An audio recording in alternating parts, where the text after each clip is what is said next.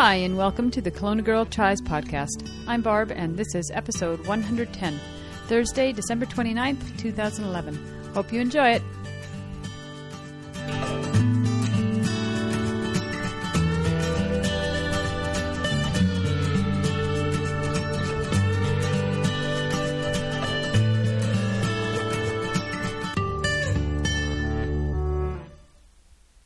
Well, hello everybody. It's that lovely period of time between Christmas and New Year's. So I thought I'd sneak in a podcast right now while the worst of the rush is over. We've had a really nice time with family here. I got to see my kids a lot, and my sister and her family were in town, and both my brothers and my mom. So it's been a really nice week, and I'm quite relaxed now that it's all finished. It's been unseasonably warm here, though, in Kelowna. We've only had a few flurries now and again, and we had a dump of snow at the end of November, and it melted, and just nothing much is happening. We've had just enough snow up in my neighborhood to make it icy and slick for running. So if I want to run, I have to go down into the valley and run on the flats, or I've run on the treadmill a few times. But anyways, today I'm going to give you a short training update, and then I'll do another installment of So You Want to Be a Triathlete, this time with a focus on base training. And I've got a few shout-outs to give. Okay, training report first. My last episode was a 10K race report. I think it was about a week after the race, and as I mentioned, I'd suffered what I thought was a calf cramp during the race, and hoped it would go away in a day, but fortunately it turned out to be a grade 1 calf strain. It was really painful for 3 days. I iced it and wore my Zensation sleeves 24 hours a day, and then I switched to heat alternating with ice for another day, for a few days actually. But it was too sore to massage or to work on it, but it wasn't bruised, so I just tried to stay off my foot. I just found it really hard walking up and down the stairs. I did try to get to the gym for strength training during that time, and I did some rowing and elliptical for cardio, but not really as much as I should have been doing. December is such a hectic time for teachers. I think I even went swimming once in there. Anyways, after about a week, I'm thinking it must have been 2 or 3 days after my last show, I can't remember now, I went for a 1K run just to see. It wasn't hurting when I was walking anymore, so I thought maybe it would feel okay, but it immediately tightened up, and so I just did one lap around the block and came in, and that was it. Then I made an appointment to see a chiropractor and had some active release technique about midweek the following week. And it didn't really hurt very much, the active release, and it usually does if the muscle is really tight. So I don't know if it was just turned out that it was healing up or what. And so I don't know if the ART really helped. However, the chiropractor gave me the all clear to try running the following weekend, and that would have been 2 weeks since the injury and 2 weeks without running. So I was looking forward to that, and then unfortunately I came down with a really bad cold and flu on Thursday of that week. I had, it really was the flu, because I had a high fever and totally aching pains, body pain, headache, and cough. Quite a bad cough, congestion, sneezing. I had a fever and a heat rash. I mean, I was just like the whole shebang. And I went to work on Friday like that. Just took some Tylenol and went to work because it was craft day, and you just can't call a sub on craft day, you know? And, oh man, I mean, the ibuprofen is what kept me surviving the day. And then as soon as the day was over, I went home. I went straight to bed. Missed our staff party for a Christmas party at the end of the day, and yeah, it was really sucky. And then I was in bed all day Friday, all day Saturday, stayed home Monday, and then I forced myself to go back to work on Tuesday because my fever had dropped, but I was still really, really fatigued and coughing a lot and congestion. I sounded horrible. I looked horrible. In fact, when I walked in the door, everybody said, "Why are you even here?" But we had a Christmas concert that week, and I just felt I really needed to be there. So I kind of struggled through the week, tried not to do too much just because it was just working was exhausting. And by the end of the week, I was starting to feel a little bit better. And on that weekend, let me just take a look at my schedule. What did I do? Oh, I love it when I click the wrong button. Here we go. Yeah, Saturday I didn't do anything, but Sunday I went for my first run, and I just took an easy run for about 30 minutes, and I don't even think I went out for 30 minutes. I walked for 5, and then I ran for about 20. Then my calf started tightening up, so I stopped and walked the last, and so I was out for 30 minutes in total. And the next day I went to the gym, and I did I think I did the elliptical, or maybe I rode. And then I did weights. And so now that we've got the new weight machines, I'm really excited and really happy about them. And they're just a little bit more challenging than the old ones. And so that's been great. And I've been trying to go at least twice a week. I'd like to go 3 times a week, but, since Christmas was here, it's a little bit difficult. And then later that week, I gave it 3 or 4 days of rest in between, and then I went back to the gym and I ran on the treadmill, and this time I ran for about 30 minutes and it felt okay. And then this week I've run twice, on Monday and Wednesday, and I ran 40 to 45 minutes each time. So I'm hoping this weekend, like on December 30th or 31st, I'll do an hour-long run, and that'll kind of be my so-called long run right now, and I should be back to feeling pretty fit. But I've been running pretty slowly, and I'm just trying to be careful. Oh, and just as a note, too, today was the first time I actually tried running in my Brooks. I bought a pair of Brooks Green Silence when I was down in Leavenworth. I think it was in October, and they're really comfortable, and I really like them, and they're quite a minimalist shoe. I've been wearing them to the gym, and I've been wearing them to work and just in walking, just to kind of get used to them. And so today I thought, what the heck? So I ran for 45 minutes, and then I walked for 15. So everything seemed fine. It didn't hurt in any way, and I'm going to give them a shot for the next few weeks and see how they do. So hopefully I'm going to be able to start my marathon training plan in January. It's not going to quite be the way I wanted to start it off, because, as you know, my goal was to really do an hour and a half run, an hour to an hour and 15 minutes, or an hour and a half every Sunday in December, just to get some nice steady endurance. And of course that's just been totally blown to pot. So that's the way the ball bounces. What can you do? You just do what you can, and that's all. Anyways, I guess we'll just have to wait and see how it goes. So I've done a few more episodes with Stuart from the Quadrathon podcast. So if you want to hear Stuart and I chat about my marathon and his triathlon training, you can check it out. Go to quadrathon.blogspot.com. I think he's got a link to the podcast from there, if you don't already follow it. And you can also just go to iTunes and search for Quadrathon. It's Quadrathon. And we just Skype chat, so sometimes we have a little bit of Skype issues once in a while, but mostly it's sounds pretty good. It's kind of interesting, something fun to do. I like talking to somebody else instead of just by myself. Well, I should probably talk about my eating plan. It's a terrible time to talk about eating when it's December 28th. Was it 28th today? Yeah. It's okay. I've been slothly. I don't know. I'm basically right now I'm where I've been all year, which is anywhere from 5 to 7 pounds over my race weight. And throughout the year, I've been trying to do something about it, but I haven't been consistent enough to stay on, I don't want to diet. And if I start counting calories, it's just, I don't know, I just hate doing that. So I haven't really done it. And if I don't count calories, I don't lose weight. However, I have been maintaining my weight, so that's good. Anyways, luckily for me, I love New Year's resolutions. I just get super excited about them, and I know some people hate them, so if you're a hater, that's fine, you go for it. But for me, I just get really excited about it, and I'm looking forward to getting January 1st, everything back on track. Been doing a lot of reading about healthy eating plans, just trying to get a lot of perspectives. I've been reading stuff about veganism and vegetarianism, and I've been toying around a little bit with that, and I'm pretty sure I can't go totally vegetarian, and I'm positive I can't go totally vegan, but I do think it's been good for me to dabble in them and eat more meat alternates. Recently I read a book called The Vegetarian Myth, and right now I'm reading The Omnivore's Dilemma, and they're quite interesting. And I've also read a little bit about the paleo diet.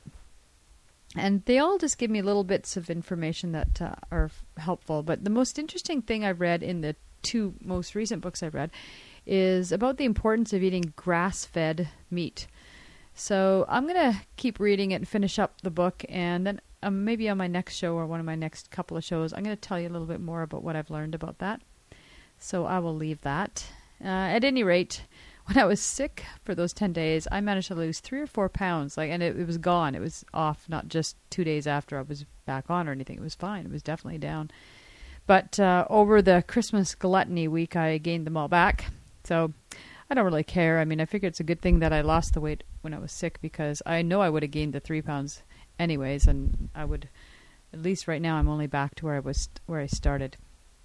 So, if you're out there and you've been enjoying the Christmas season and enjoying the beautiful food of the season, and as a part of your family celebrations, you know what? Good for you, because you got to enjoy life. This is a really big belief in mine. I'm not going to feel guilty at all about the stuff that I eat and drink over the Christmas holidays. I'm staying up too late, I'm drinking too much, I'm eating too much, and you know what? It's all good. It's part of being human, and I love it. It's so much fun to make all these yummy things and eat them with my family. And then go back to healthy eating. Your body's not going to crash and burn just because you do it for a week. As long as you know to get it back under control shortly after. I try to hold off as long as I can before I do it, and then I try to cut it off as quickly as I can. But I say you eat with abandon and without regret. That's just my opinion. Anybody who tries to diet during a week of Christmas or holiday celebrations, whatever your celebrations happen to be, I think it's just kind of sad. So it's a little Kelowna girl wisdom. Anyways, okay, time to get to the point of this podcast, and that is this being the second installment in my So You Want to Be a Triathlete series. Now, if you haven't listened to the first installment, I suggest you go back and listen to it before you listen to this one. It's number 107, and I believe it was in October. I'm going to try and guess October 23rd, I think. Anyways, episode 107, and listen to that one first before you listen to this one. So I'll wait. You go hit pause, go listen to the other one, then come back. Okay? Good. Okay. Now that you've listened to it, this series that I'm doing, I'm kind of creating it as I go, but it's really intended for the absolute beginner. In particular, those of you who might be currently unfit, or you've been fit in the past, you've let your fitness lapse. You might be a late bloomer like me and never really even started thinking about being an athlete, even if that word sounds foreign to you, or being fit. Maybe you're in your 40s, or maybe you've got kids and you've been, you took time off to have kids and you've just kind of getting back into it. It's also for those of you who have maybe not followed any sort of exercise regime in the past. Maybe you're just starting, and hey, now is a great time to be thinking about it, because a lot of people have New Year's resolutions, and it's a good time to start thinking about getting fit and changing the way your life has been going up until now.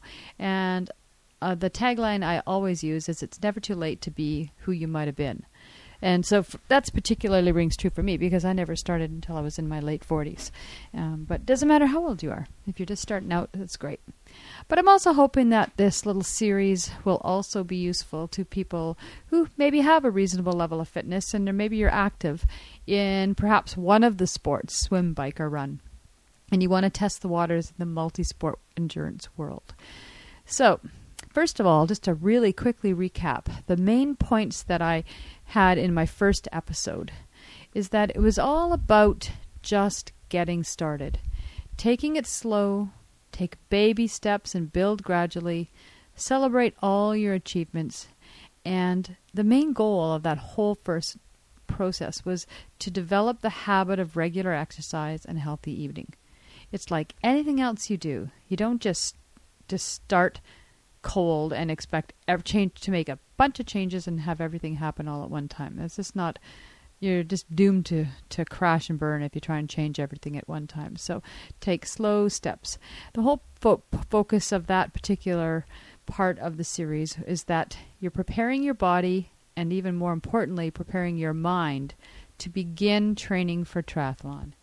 You got to start thinking about all the issues, thinking about how you're going to work it out. And it might be a whole lot of thinking and not even a whole lot of doing. But if you followed some of my suggestions, found out which things worked for you, hopefully by now you've developed some habits and you've gotten into some regular exercise program of some sort.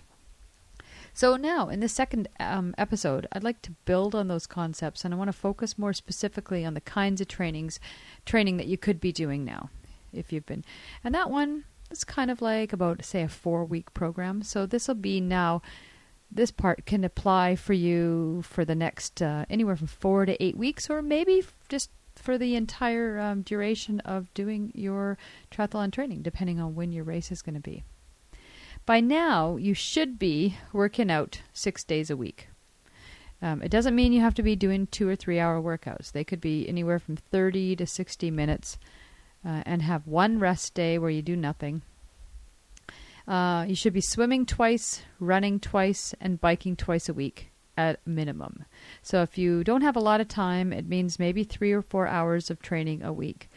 And if you did a half an hour a day, and do that, like I said, each sport twice a week, that would be kind of a minimum for an absolute beginner.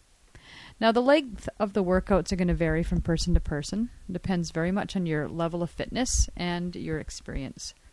And if you've got a strength in one of those sports already, you're probably going to be doing that sport 3 times a week because you want to maintain your fitness in that sport. And you're probably not going to be doing baby steps. You're going to be, perhaps if you've been running races and stuff before, then maybe you're going to continue to run at a maintenance level 3 times a week, and you'll really have your focus on swimming and biking. So that's true, and you're just going to have to adapt everything I say to fit where your strengths and weaknesses are. And that's kind of one of the problems with trying to read a book or write a book or a blog or anything about beginning triathlete, because every person has so different. You all come with different strengths and weaknesses. So base training, let's talk a little bit about base training.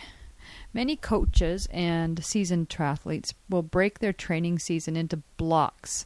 They call this periodization. And each training block is usually anywhere from 3 to 8 weeks long, just depending on the person and the program that you're doing and the race that you're training for. But normally they're 3 or 4 weeks. Every block has a specific goal, and it's designed to build on the previous block. So in general, the blocks are called prep, your prep period. It's kind of what you maybe would have done in the last 3 or 4 weeks. Then base training, then build, then peak or taper, depending on what program you're reading. And then it's race week, and then after the race week, post-race is recovery, or perhaps it's a transition, depending on what you're doing afterwards. Now, each block, like I said, each block of training lasts from 3 to 8 weeks, and each time it becomes a little bit more intense, and your workouts are becoming more and more race-like. So they start off at the beginning very generic, very easy. You're just building your aerobic endurance, and then they get more and more challenging as time goes on, and like I say, they become more and more like your race, and you build up to that.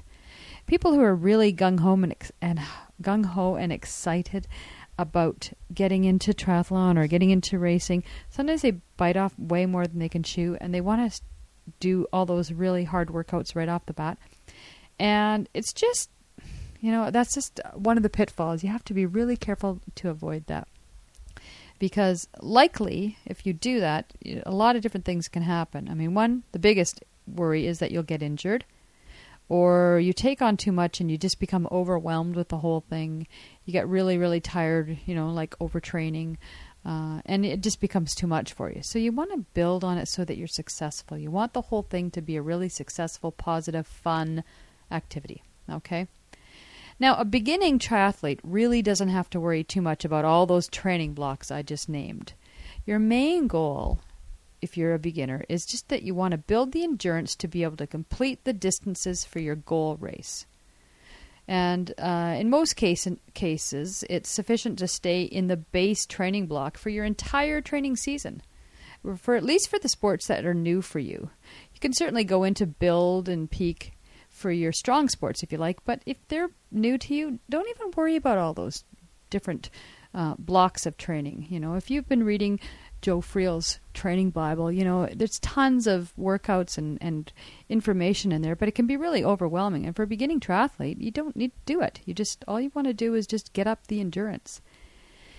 So that base training, which is to me, is the most important one, and that's the one I'm going to talk about today. The goal of it is to build your aerobic endurance. It's your aerobic system, your breathing, your heart, and that is integral to everything else that you're going to be doing in your training later on. That's why it's called your base training. It's like the foundation for your training. And even seasoned athletes do some base training early in the season. A lot of times they do it in the wintertime.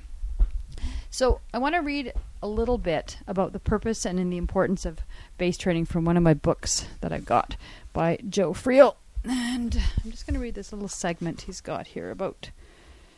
And he says, begin to develop an aerobic endurance base. Triathlon is first and foremost an endurance sport. If your aerobic endurance is poor, you will never achieve truly high fitness for swimming, biking, and running. Over the next few weeks, you will keep the intensity of your triathlon-specific workouts low. So he's talking about having low intensity. And that might go against the grain. How am I going to be fast? How am I going to be good if I'm going slow? So it's kind of frustrating, kind of difficult for you A-types. He goes on to say, this will stimulate your body to make several physiological changes.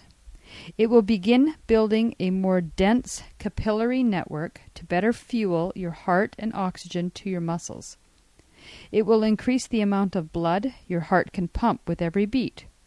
And it will increase the aerobic enzymes in your muscles so that you become more effective at burning fat for fuel. There will be many other changes taking place as well. If you make your workout intensity too high, the workout becomes anaerobic instead of aerobic, and you miss out on these positive changes. So, as you can see, it's a little technical, but it's what it's doing is preparing your body to be able to do the workouts. And it is probably the most important part. And if you ever hear Eric and I talking about training, he never seems to want to do any kind of base training. So that's one of our little arguments that we have. So you can see that anyone who's planning to compete in their very first triathlon, a focus on base training is often enough to be able to ensure that you're going to finish the race and feel good doing it.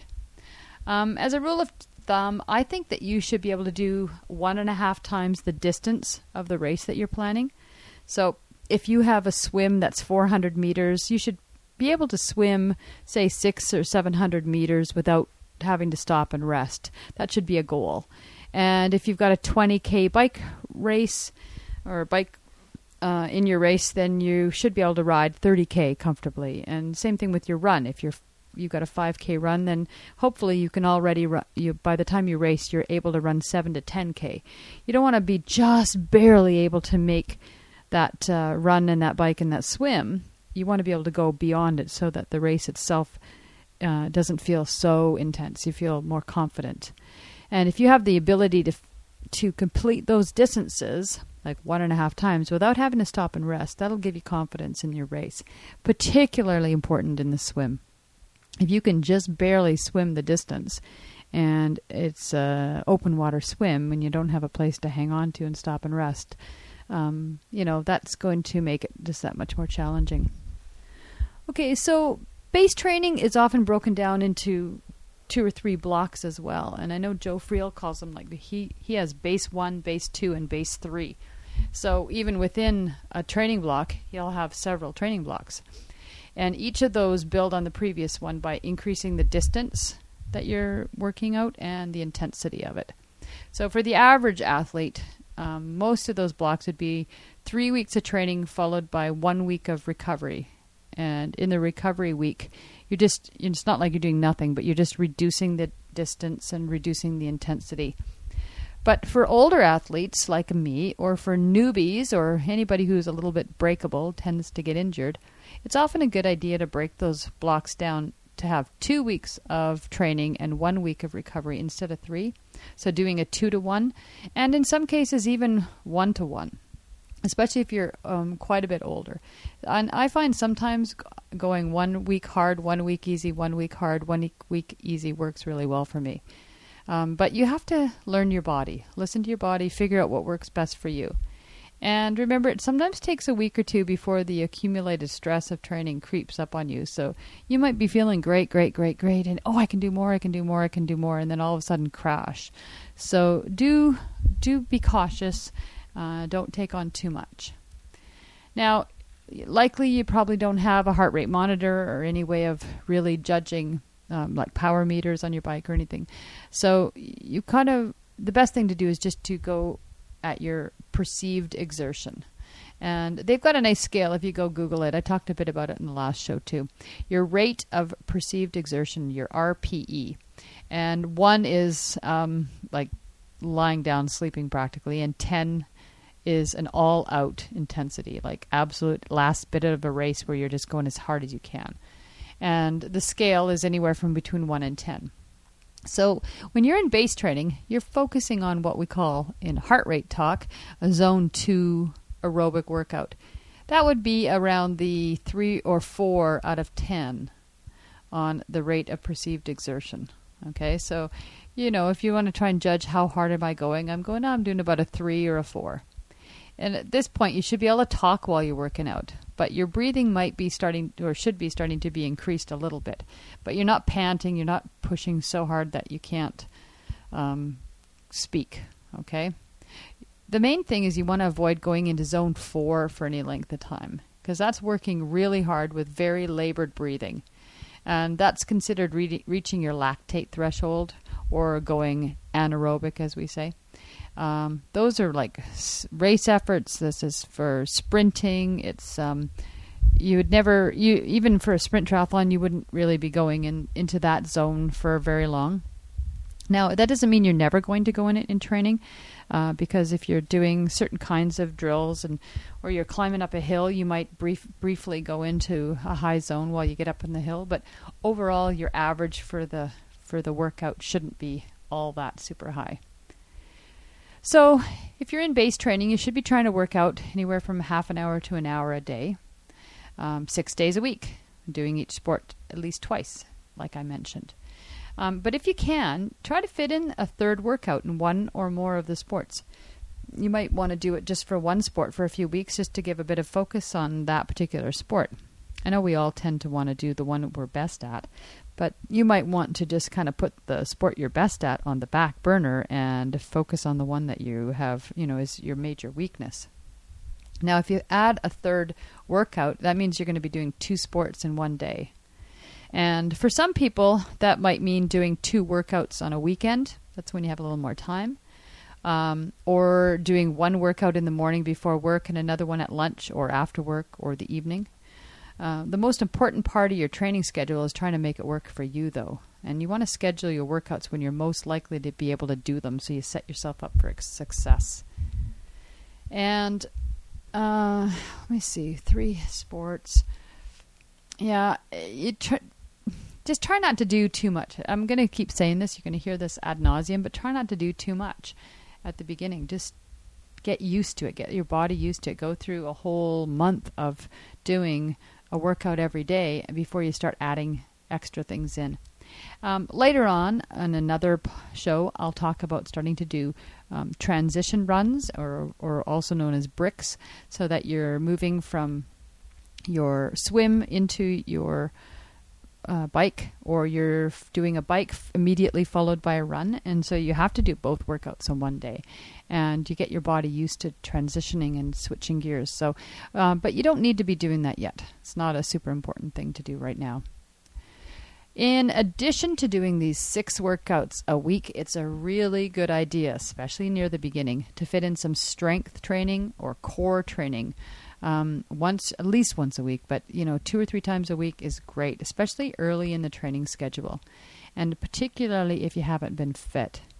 A lot of these training and workouts that we do, They use really specific muscles, and you can strengthen those muscles, and then you become a little bit imbalanced, and that's when you start getting injuries.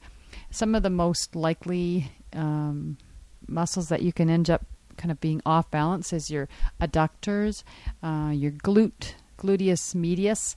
I'm just trying to think of some of the ones that I have that are weak. Hip flexors, some of them that just you don't use as much, but they're the opposite muscle from what you're using. So one gets overstrengthened and one is understrengthened, and then you ends up affecting your form and ends up causing you an injury. So fitting in some strength training or core training is really helpful. You want to think a little bit about how you've got your schedule set up so that you're not doing the same body part in the same day. So, for example, you might not want to go to the gym and do a bunch of really hard leg workout on the same day that you're going to run, or an upper body workout on the same day that you're going to swim. Try and alternate them a little bit.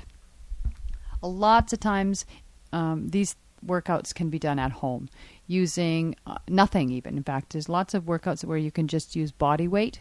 And if you just go Google strength and core work, there's tons of information out there. I don't even need to tell you how to do it. There's no one thing that's right. You might just be doing push-ups and crunches if you've got nothing at home, or you could just, in the evening after dinner, maybe you have one of those balls, Swiss ball, that you can do some core work on, or a set of hand weights, or the therapy bands, those elastic bands. Lots of ideas on the internet on telling you how to strengthen your body using even just your own body weight. Remember, you're not trying to become a ripped bodybuilder with all this stuff, so you want to use a reasonable weight, something that you're capable of lifting 12 to 15 times, and do, say, 2 sets or 3 sets of each of the different workouts. When you start doing, 2 or 3 sets of each exercise. And when you start doing weight training, you haven't done it before, start really easy. So the first day, just do 1 set of 12. And then see how you feel. And then the next time you do it, maybe do 2 sets for a couple of times and build it up slowly, because otherwise you're going to be hurting. You might have DVDs or workout plans that you can get from the internet or from books as well. So lots of different ways to improve your core strength, which is really, really important. And also just toning and strengthening your muscles in general. Now, the other thing I want to talk about is drills. So this is another part of your workout training. When you are doing your swimming, your biking and running, it's, especially when you think it might be a little bit boring to just stay in a low zone 2 for half an hour, or whatever. Doing drills is really important to help develop and hone your techniques and your skills in each of the sports. Technique is really important, particularly in swimming, but also in running and biking. And with swimming, it's often your best bet to pay a professional and get some one-to-one lessons, and then they can figure out what it is that you need with your swimming to work on, and they'll tell you some of the drills that you can do. But if you already know what weaknesses you have in swimming, you can Google swim drills to help you correct those weaknesses, and then spend part of your time in the pool doing the drills. The Try Newbies website has some good suggestions for swim drills, and I'll give you a couple of ideas, but I suggest you go to their website to look at the pictures and get a clear idea on how to do the drills. And swimsmooth.com is also a great website for new swimmers. They've got lots of good things there. So this particular article that I got right off the Try Newbies website is called 4 Swimming Drills That Will Help You Go Faster. And they've got a bunch of stuff, but there's 4 of them. One is called the thumb to thigh, and it's sort of helps to focus that you don't pull your elbow out of the water too early. Another one is called touch and go, or a catch-up stroke, so that you make a complete stroke and while your other hand is still facing forward, and you tap the other hand before your next hand does it. So your right hand would make a complete stroke, and it would tap your left hand, and then your left hand would make a complete stroke, and then it would tap your right, and so on. Closed fist drill, so basically you're swimming without your hand open, so you start to learn how to the water feel of your arm. Balance and rotation drills. And none of these are things that are very easy to explain on the podcast. So they're things that you really have to go and look and read and understand. Okay? So those are some suggestions for swimming drills. Cycling drills. These are best done on a trainer, but you can do them when you're outside on a ride as well. So it depends on where you're riding. The main goal in cycling with drills is to improve your pedaling efficiency, and most of them work best, or you can only do them if you're clipped into your pedals or you have cages that hold your foot on, because many of the drills have a heavy focus on the upstroke. So if you have those kinds of pedals, then you might want to try any of these drills, and I've talked about these on previous podcasts as well. I like to think of it as pedaling round. In other words, that I'm moving my feet in a circle with an even pressure all the way around. So here's some of these that you can try. And I suggest that with any of your workouts, your 30 to 60 minute workouts, no matter what you're doing, is that you do maybe 10 minutes of warm-up, and then 10 or 15 minutes of drills, and then maybe 10 or 15 minutes of just a steady endurance without stopping, and then 10 minutes of cool down, and just kind of build it, and it gives some focus to your workout, and it makes it a little bit more interesting too. So one of these is called a top shoe drill, and you try to keep your toes touching the top of the inside of your shoe, and you can do that until you do the downstroke, of course, but the downstroke is always easy. But when your foot is coming across the bottom, is coming all the way up, and is at sort of the 12 o'clock position. So if you kind of pictured that the circle of your pedal is going around like a clock, with each of the segments, you try to keep the top of your foot touching the top of your shoe, and that helps you to kind of focus in. So the two main drills that I tend to do are one-legged drills and spin-ups.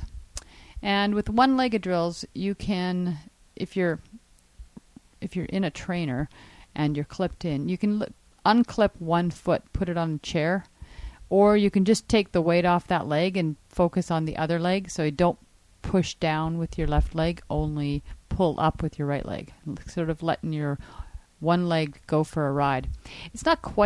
It's actually easier to do it that way than it is to do it with your foot off, but I find it really sort of a hassle to clip in and out all the time. So you start with doing whatever length of time you can do with one leg, 15 to 30 seconds maybe, or a full minute with one leg, and then switch over to your other leg. And usually you'll find one leg is stronger than the other. So for me, my right leg, I can go for quite a while. I could pedal with one leg for, say, a minute easily, and the other leg I might only be able to pedal with one leg for 30 seconds. So you want to try and build up the weaker leg first of all. And, you just go back and forth, try and do just your right, then just your left, and then spin with both for a minute, and then just your right, just your left, and then both. And that can take a few minutes. And then spin-ups. Trying to keep cognizant that you're pedaling round and that you're trying to pedal evenly. You start at a steady cadence, and then every 10 seconds or so, increase it a little bit. And just continue to do that for like a minute or whatever, until you're spinning as fast as you can, but you're still in control and you're not bouncing around in your seat and your pedals aren't banging. And then once you've got that nice fast spin, hold that fast spin for about a minute and then relax for a minute, and then you can repeat. Now, I like doing those two drills sort of in a little mini set, and here's what I do. I'll do right leg for the one-legged drill. I'll do right leg 30 seconds, left leg 30 seconds, right leg 30 seconds, left leg 30 seconds, and then I'll just spin both legs for about a minute.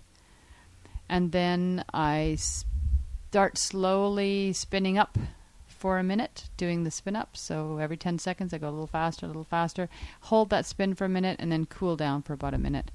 And if I think if I said that right, that should take about 5 minutes to do. And then I just repeat that. So if I repeat that 5 times, that's 25 minutes right there, just of doing drills. So pretty good, pretty helpful. There's other things you can do on your bike, like hill repeats and riding in big gears and stuff, but I would caution you not to do that during base training. Just hold off, and we'll talk about that on another show.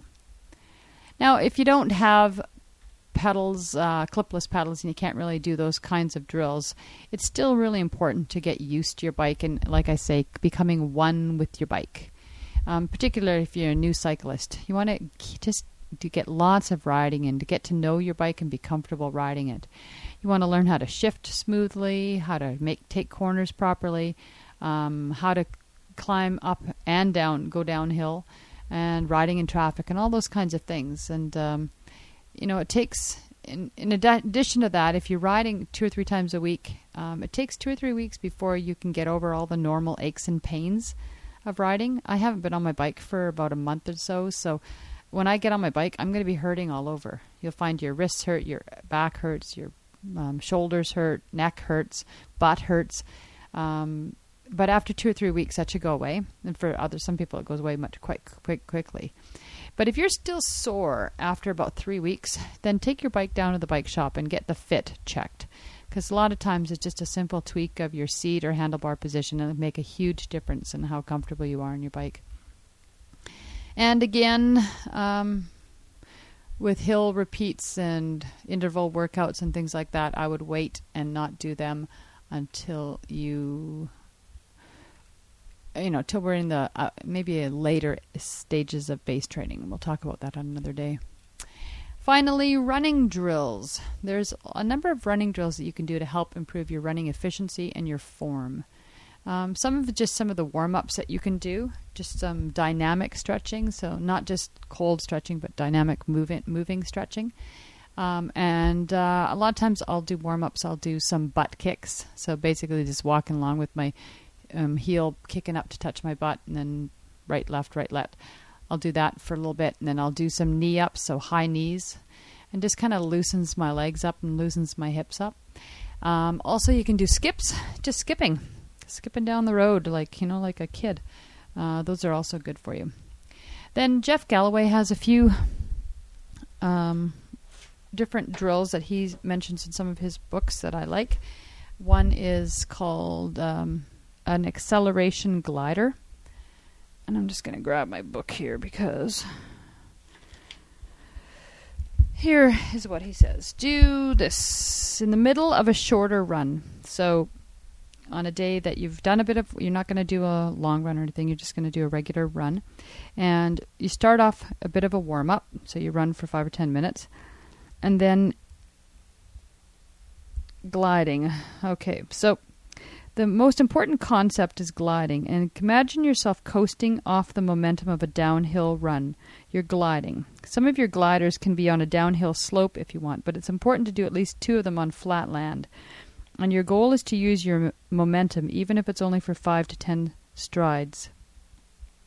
And basically, you start jogging very slowly for about 15 steps, and then you jog a little faster for about another 15 steps, and you're basically increasing up to your regular running pace for you.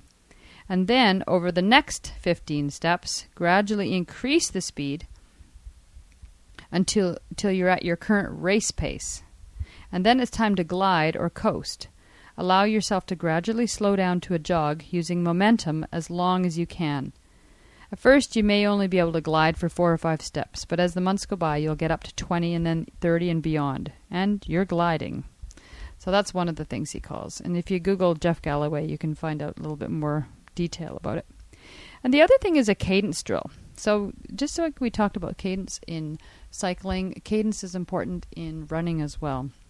And you want to start to be able to try to get your cadence up a little bit so that you're not just plodding along at a very slow, big strides, but short, quick strides. And some of his cadence drills are like this. Okay, warm up. Again, he has warm up. So start jogging slowly for 1 or 2 minutes after you've warmed up, and then time yourself for 30 seconds. During this 30 seconds, count the number of times one foot touches the ground. So pick your right or your left foot. Walk around for a minute or so, and on the second 30-second drill, increase the count by 1 or 2. So if in 30 seconds you touch the ground 30 times, do it again. Keep your eye on your watch, and in 30 seconds, see if you can do it 32 times. And then just keep repeating that 3, 4, 5, 6, 7 times with a walk a 1 minute walk in between each 30-second try. And every time, try increasing by 1 or 2 additional steps. And you'll find you're taking shorter and shorter steps, and your feet should touch more gently and be quicker. And your extra inefficient motions of your foot and leg are reduced or eliminated. Less effort is spent pushing up or moving forward. You stay lower to the ground, and you'll find that your ache and pain areas are not being overused if you do this. So improving your foot turnover is another way of calling it. Now, Friel also has some that are called strides, and they're similar too. He says, try doing strides on a flat or slight downslope. The best thing to do strides is on clean grass, and if possible, take off your shoes and do them barefoot on clean grass that you know is clear of rocks and anything that can hurt you. If by running barefoot on grass, it'll help put your body in a more natural running form, and you ends up with your weight on your midfoot closer to the ball of your foot. And you'll notice when you're running barefoot, especially on grass, that you won't heel strike. When you do the strides, run quickly across the grass for about 100 feet, then turn and walk back. And just repeat that sequence about 5 times. It's a good time to practice increasing your running cadence at this time as well. So just running barefoot on grass, simple as that, called strides, and they're really good in trying to get you into a little bit better form of running. So if you want to decide that you want to learn to have a midfoot or a forefoot strike, also called natural running, and they're all pretty much the same. There's different names for the same thing.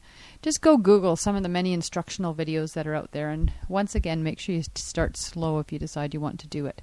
If you've decided that you want to try some forefoot running, just do it just only 5 minutes at the end of one of your runs, and do that several runs and see how you feel. If you can do that, then maybe add 10 minutes of forefoot running at the end of a run, and take your time to build up until you can constantly do what's called natural running or forefoot running. The risk of calf or Achilles pain or discomfort in the ball of your foot as your feet adapt to the new form of running is quite high, especially at the beginning. So as usual, I'm suggesting that you take it slow. If you really become dedicated to forefoot running or natural running, you might want to consider buying some minimalist running shoes, something with a little bit less heel buildup, because it's really hard not to heel strike when you have shoes that have a great big huge thick heel. If you've had no issues with your running at all, though, so far, you might just want to leave well enough alone. Heel striking isn't necessarily a bad thing. And you don't have to jump on every bandwagon just because it's worked for other people and other people are doing it. All right. If you do decide to try forefoot running, remember we're not talking about running on your toes. In fact, it's okay that your heel even touches the ground. It's just that you're more likely to land flat-footed as opposed to landing on your heel first and rolling across your foot.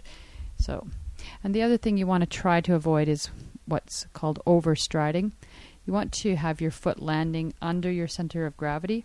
You don't want your foot to be landing ahead of you and then pulling you back, and then pulling the ground back under you, because that's one of the ways that you can cause some foot pain. Now, there's all sorts of speed and interval training and fartleks and hill repeats and things like that you can do with running, and I'm going to save them for another show, because really you shouldn't be doing those things during base training. So just leave those for now. All right, equipment. By now you have the basic equipment that I mentioned in part 1. You've got some good running shoes. You have a bike with a helmet, a swimsuit, goggles, swim cap, and probably a watch. And it might be time to start adding to your collection of tri-related gear so that you can become more efficient and more comfortable. So one of the first things you probably want to do is buy a pair of bike shorts. Bike shorts are really important. They come in varying levels of padding. I used to only ride in heavily padded bike shorts because it just was more comfortable. But when I became a triathlete, I started riding in tri-shorts. And for a while, I wore tri-shorts for triathlons, and I wore bike shorts when I was biking long distances. But now I only bike in tri-shorts, and I'm quite used to the thin padding. So you may want to, if you're limited funds, you may want to just buy a pair of tri-shorts. And it might take a little bit longer for your butt to get used to the pain of biking, but you should be okay. Make sure you do have some lube of some sort. There's things out there that are like chamois butter, it's called. Sometimes Body Glide is okay, but I like Body Glide for certain things, but not necessarily it's not enough for my bike shorts. I don't find that it helps enough. But you want to have some kind of lube. If you want more information, email me and I can talk about it some more. You might want to get a pair of biking gloves. I never race in gloves. Well, I do if it's in a half iron because I don't really care about my time. But I never normally race in gloves. But I do wear them always when I'm biking because it just gives a little protection to my palms. It takes off the pressure off my hands, and it also gives me a place to wipe my face because they always have a nice little cloth thing across the thumb that you can wipe your nose on them. Isn't that lovely? You might also want to get some tech clothes, because running in cotton is just heavy and it's uncomfortable and it chafes and it's sweaty. And if you can find some, you don't have to spend a lot of money, but they are a little bit more expensive, is some tech shirts mainly is the main thing. And you can find sometimes if you go into some of the department stores, you can find some tech shirts that are reasonably priced. But you can also go and buy any of the name brand stuff, which is really nice. And for women, there's quite a few that have built-in bras and stuff that make things a little bit easier. Having a decent sports bra for some women is really important. This depends on how you're built, obviously. And while we're talking about tech shirts, I want to talk a little bit about bike shirts versus running shirts.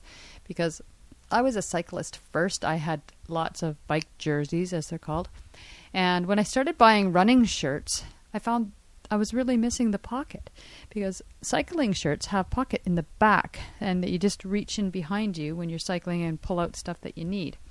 And running shirts don't seem to have that. They have sometimes little side pouches, but pretty small.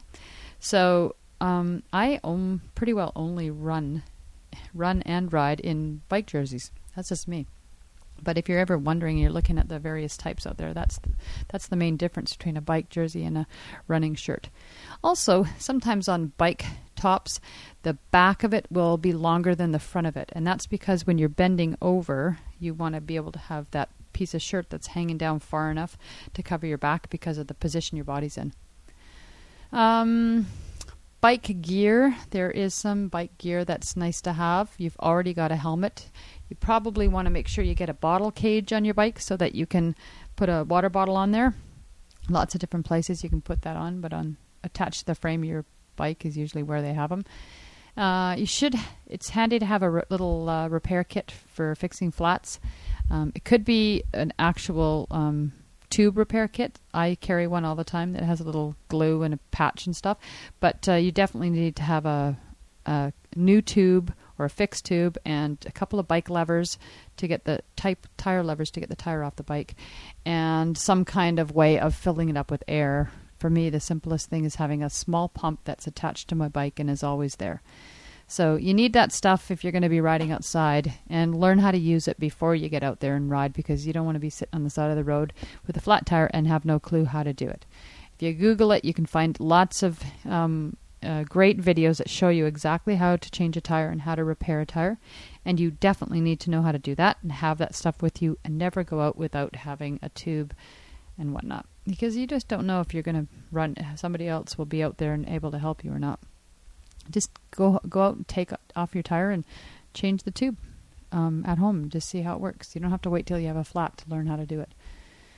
Might be nice to have a cheap bike computer. Cateye makes some pretty nice, decent, inexpensive bike computers.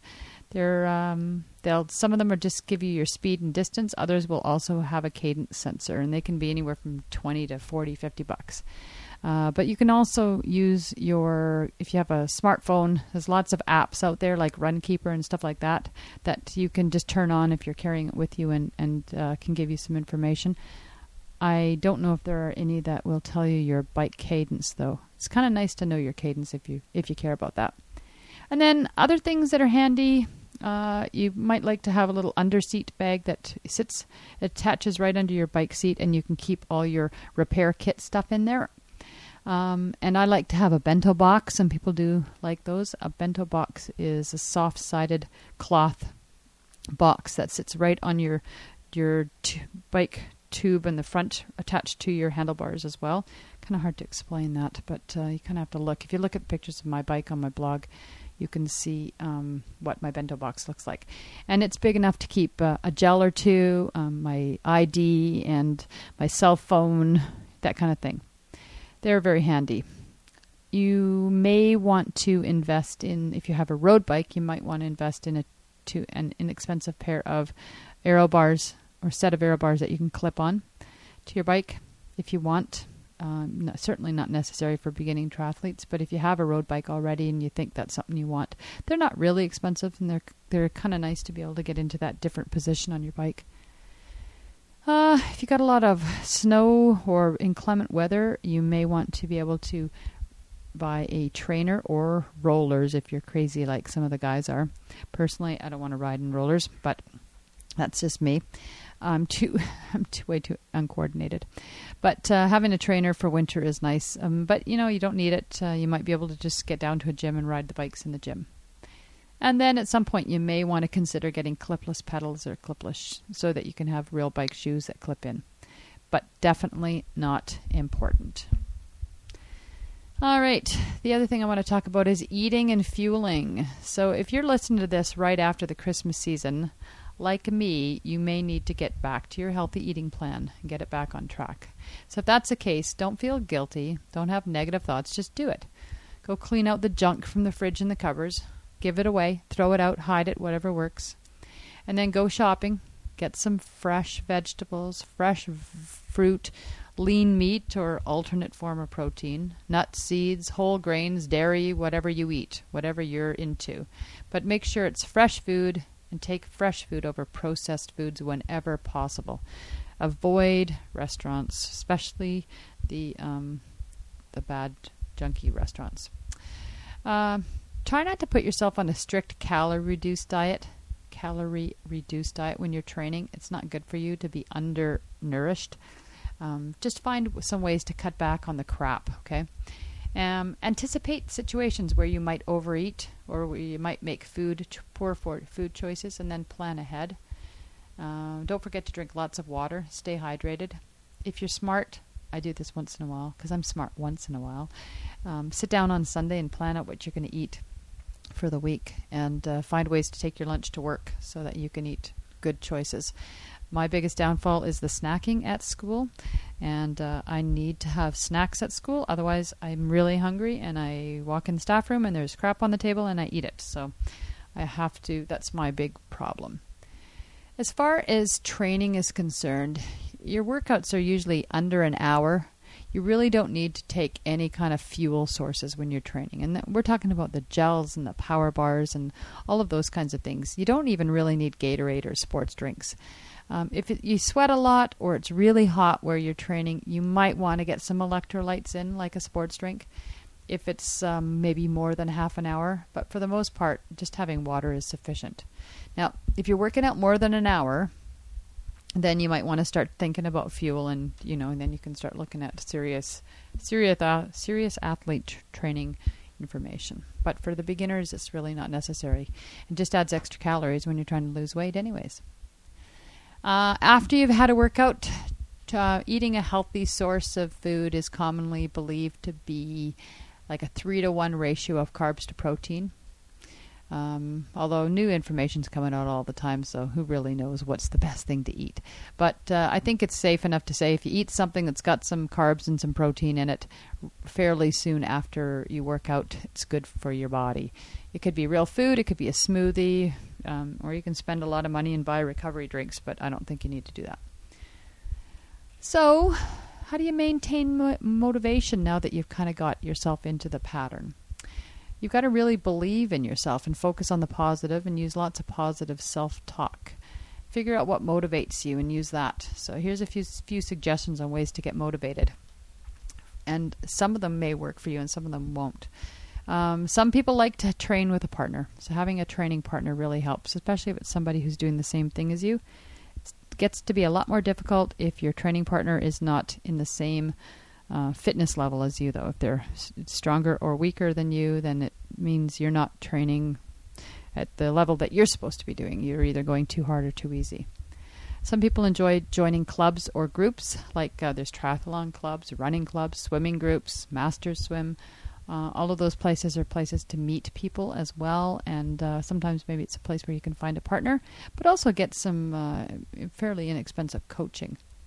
You may want to join a group ride.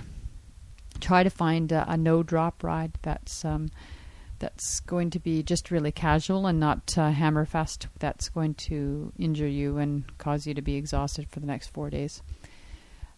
Some people like to have motivational quotes and post them all over the place, or even on their fridge and things like that, so that'll keep them focused and on track. My favorite is it's never too late to be who you might have been. And getting family support, support from family and friends, and hopefully you have that. A lot of times for a triathlete, it means it's up to you to be considerate of your family when you're planning your training sessions so that they want to be supportive of you. That might mean you have to get up really early and go for a run before your kids are up, or you wait till your kids are in bed before you go out and work out, or you do things on your lunch break at work because you don't want to impact on the family time. That's a challenge, and you got to find out what works for you and your family.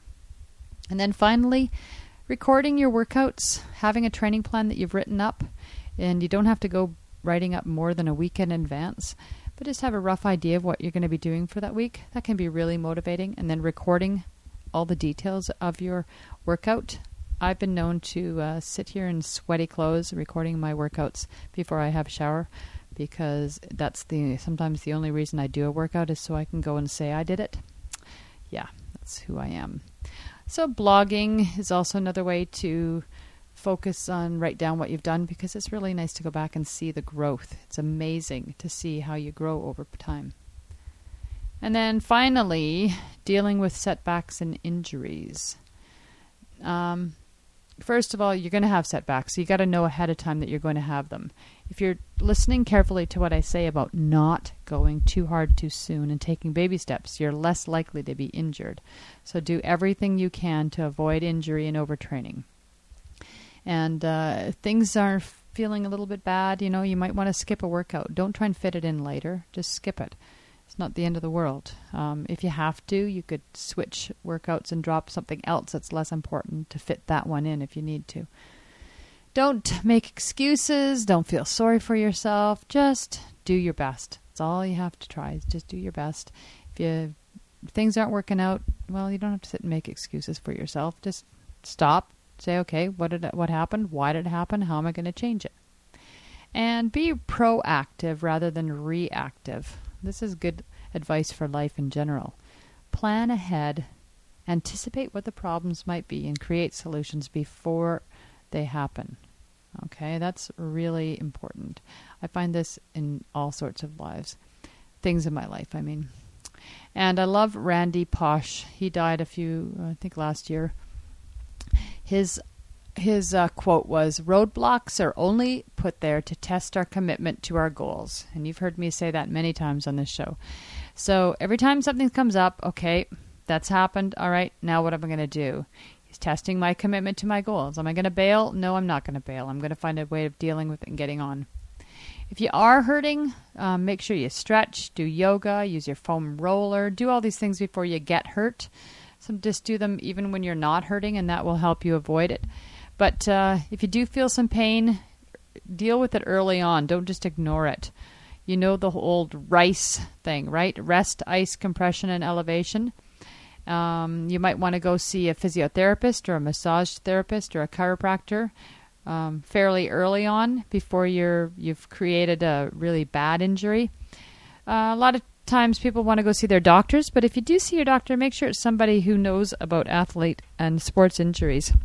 I tend to not bother with doctors at all, really, and I usually just see my physiotherapist if I've got an injury, because they'll tell me if I need to see my doctor. So anyways, those are just some thoughts about that sort of second stage of being in the whole new world of triathlon. And yeah, I don't know. What else can I tell you? I think that's pretty good. So the next episode, I'll talk a little bit more the details about some of the harder workouts that you can do after you've been doing base training for, a month or even 2 months. You want to, maybe in one of the areas things are going really well for you and you want to step it up and start working a little harder. And I'll talk a little bit more about learning to do 2 workouts in a day, how to do those transitions and that kind of thing.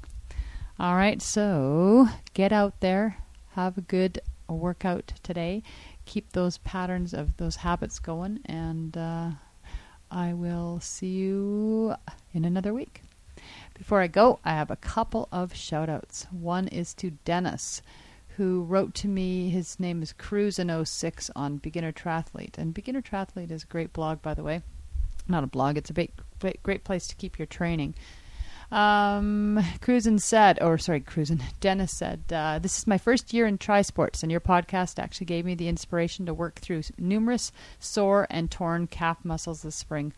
I had set a few goals, and after the torn calf muscle, I really didn't expect to accomplish many of them, but I'm happy to say I persevered and surpassed the goals I set.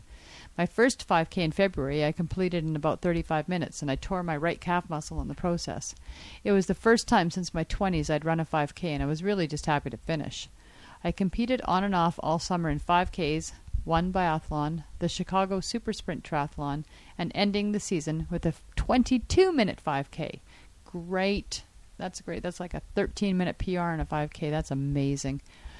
Anyway, he says, I want to thank you for your podcast and insight. I was in Kelowna last week for business, and I wished I'd tried to contact you prior to the trip. But next time I'm in Kelowna, I owe you a beer. Thanks again, Dennis.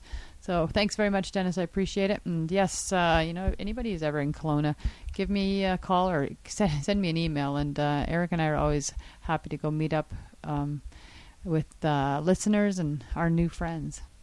I had responded to Dennis and asked him what his plans were for 2012, and he said he's going to try to compete in at least one event every month from February to October. I'm not sure about the mix, but I'm toying with the notion of a half marathon, but I've really enjoyed the sprint tries. On Saturdays or Sundays in September and October, I was running 5 miles each day consistently in the 42 to 46 minutes. I was doing some training research on the internet, and I'm already covering more miles per week than most programs have you run for a half, but I haven't run further than 7 miles at one time. I don't think the half would be bad, and my usual goals would apply. 1, to finish. 2, not to be last in my age group. Isn't that so true? So anyways, thanks very much for that, Dennis. It's good to hear from you, and I appreciate the comments. And I'm sorry I'd missed his email at first just because it was in Beginner Triathlete. All right, and I have a few little comments and shout-outs to people on Facebook who've sent me Facebook messages. The first one, I wanted to apologize to Sybil. Sybil, she's not actually a Facebook friend, but she sent me a message, and I didn't even notice the message because apparently you have to click on this word other. Somebody had told me that, and then I found a bunch of messages I'd missed. Sybil said, "Hi, Barb. I thought I'd let you know I've been listening to your podcast all summer as I run in beautiful Helena, MT. MT. I can't remember what state that would be. Anyways, Helena. I find your podcast inspirational, even though I'm not a triathlete yet," she says in brackets.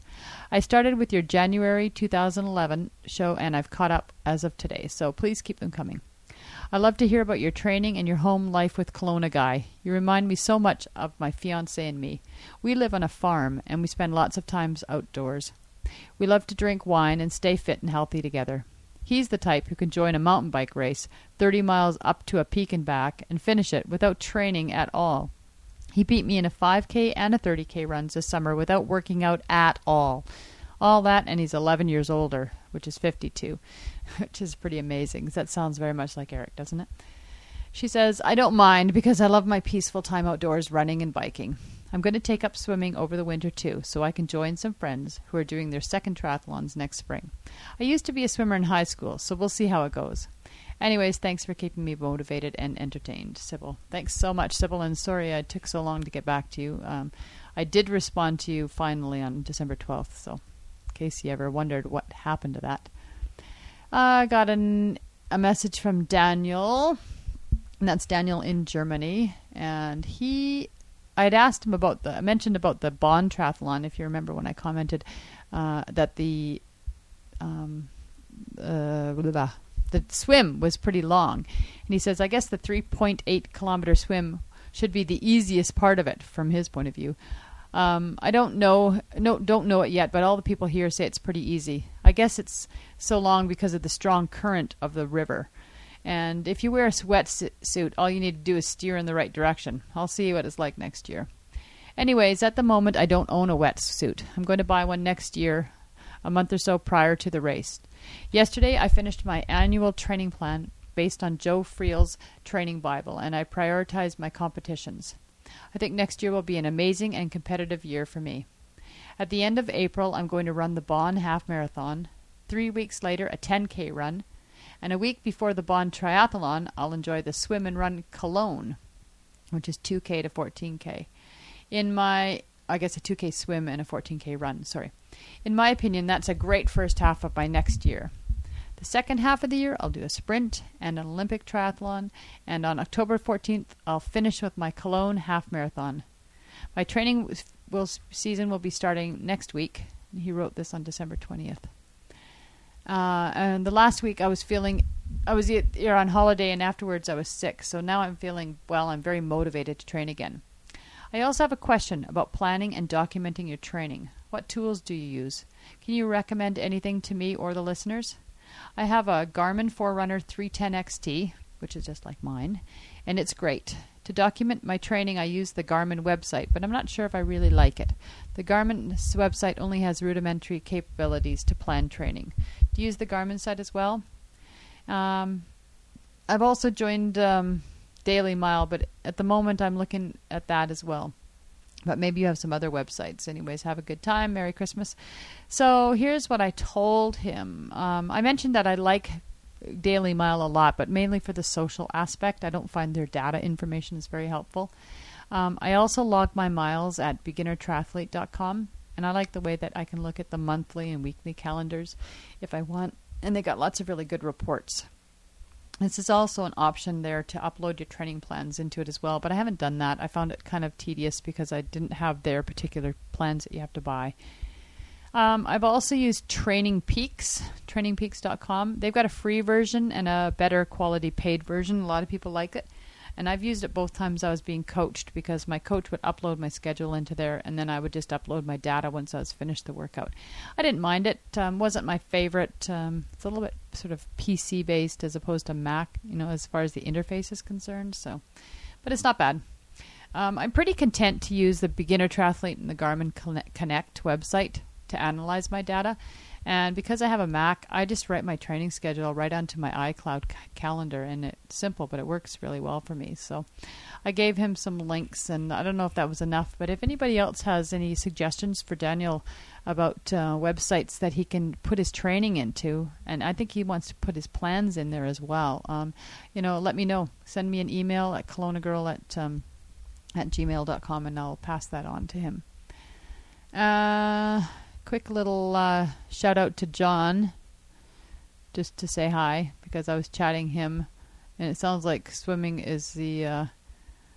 He sent me a Merry Christmas, Happy Holidays email, and he said, just got back into running after trying my first ever in my life 11-mile run on August 18th and injuring myself. He says, getting old is a bear. Yeah, isn't it so true? 3 months later, after physical therapy, doctor's visits, an MRI, X-ray, and other boring stuff I can't believe I'm sharing, I'm back at it. and you know what? This is what this show is all about, man. We all know where you're coming from, because we've all been there. I have my eye on moving up to an Olympic length triathlon on April 15th here in Tempe, Arizona. However, my swimming is still like having seizures, more like having seizures than swimming. That's Eric's feeling the same way too. So I've been studying drills with the hope that someday I can swim 1,500 meters without being hypoxic 25 meters into the swim. So I suggest you slow down a little bit, John. Slow down. And you know what really, really made a big difference for Eric? It was putting a pull buoy between his knees. He found he was able to swim faster and just gave him better flotation, and he stopped running out of breath in a bit, so that might be helpful. Anyways, how he made a joke about having New Year's Eve with a bunch of Canadians from in Scottsdale, and geez, can they drink? Wow. Okay, not all Canadians are like that. Anyways, I told John that Eric's going to be down in Phoenix in that area doing the Desert Classic Duathlon on March 9th, so that's kind of interesting. Anyways, Merry Christmas and Happy New Year's to John. And let's see, I think I got to pull up my little list. I have a little list. Sybil, Daniel, John, Lizzie. Did I mention Lizzie? Oh, yeah, just quick shout out. And I'm not going to read all this because it's too late now, but Lizzie had asked me for some suggestions on stocking stuffers or little gift bags for her daughter who's going to be doing her first half Ironman. And so that gave me ideas of what I'm going to write on my blog next year. So I've got this all saved now. Anyways, it's too late to tell you all the different things. Quick little shout outs to some friends on Twitter, Jane Cousins, Tribeca, and Scout Cycling, all of whom have sent me nice messages about the show lately. I want to give a shout out to Dita because she is just such a sweetheart and always leaves me nice messages, and to Treya. Dita and Treya, both of them, who are always leaving nice messages on my Facebook page and also in the Facebook group, Kelowna Girl Tries Podcast Listeners Group, which you can join just by searching it, that long, ungainly name, KG Tries Podcast Listeners Group. Yeah. You can join it if you like, or you can friend me on Facebook. And I want to give a bit of a shout out to a local guy, Aaron. He just admitted to listening to my show, and I don't think anybody in Kelowna listened to my show. So if you're from Kelowna and you actually live here in town, why don't you send me an email? I'd like to know. I'd love to know if anybody in town actually listens to the show. He's not actually in Kelowna. He's in Summerland, Peachland, Summerland, which is just like a little town over. Shout out to Sheila, because she's just recovering from an injury and she just got back into running, and she's so hardcore. I want to be like Sheila when I grow up. And a last shout out to Jason from Mainly Triathlon, just because he rocks. And Eric and I want to wish him a very Merry Christmas and a Happy New Year with his family. So that is plenty to talk about. Holy mackerel, look at all that. We've gotten well into the over an hour, so sorry about that. This will have to be for your long, long, long run, won't it? Take care, and I'll talk to you in another week or so. And if I don't see you before 2012, Happy New Year. Happy New Year to everybody. All right. Bye-bye. The sun must set to rise.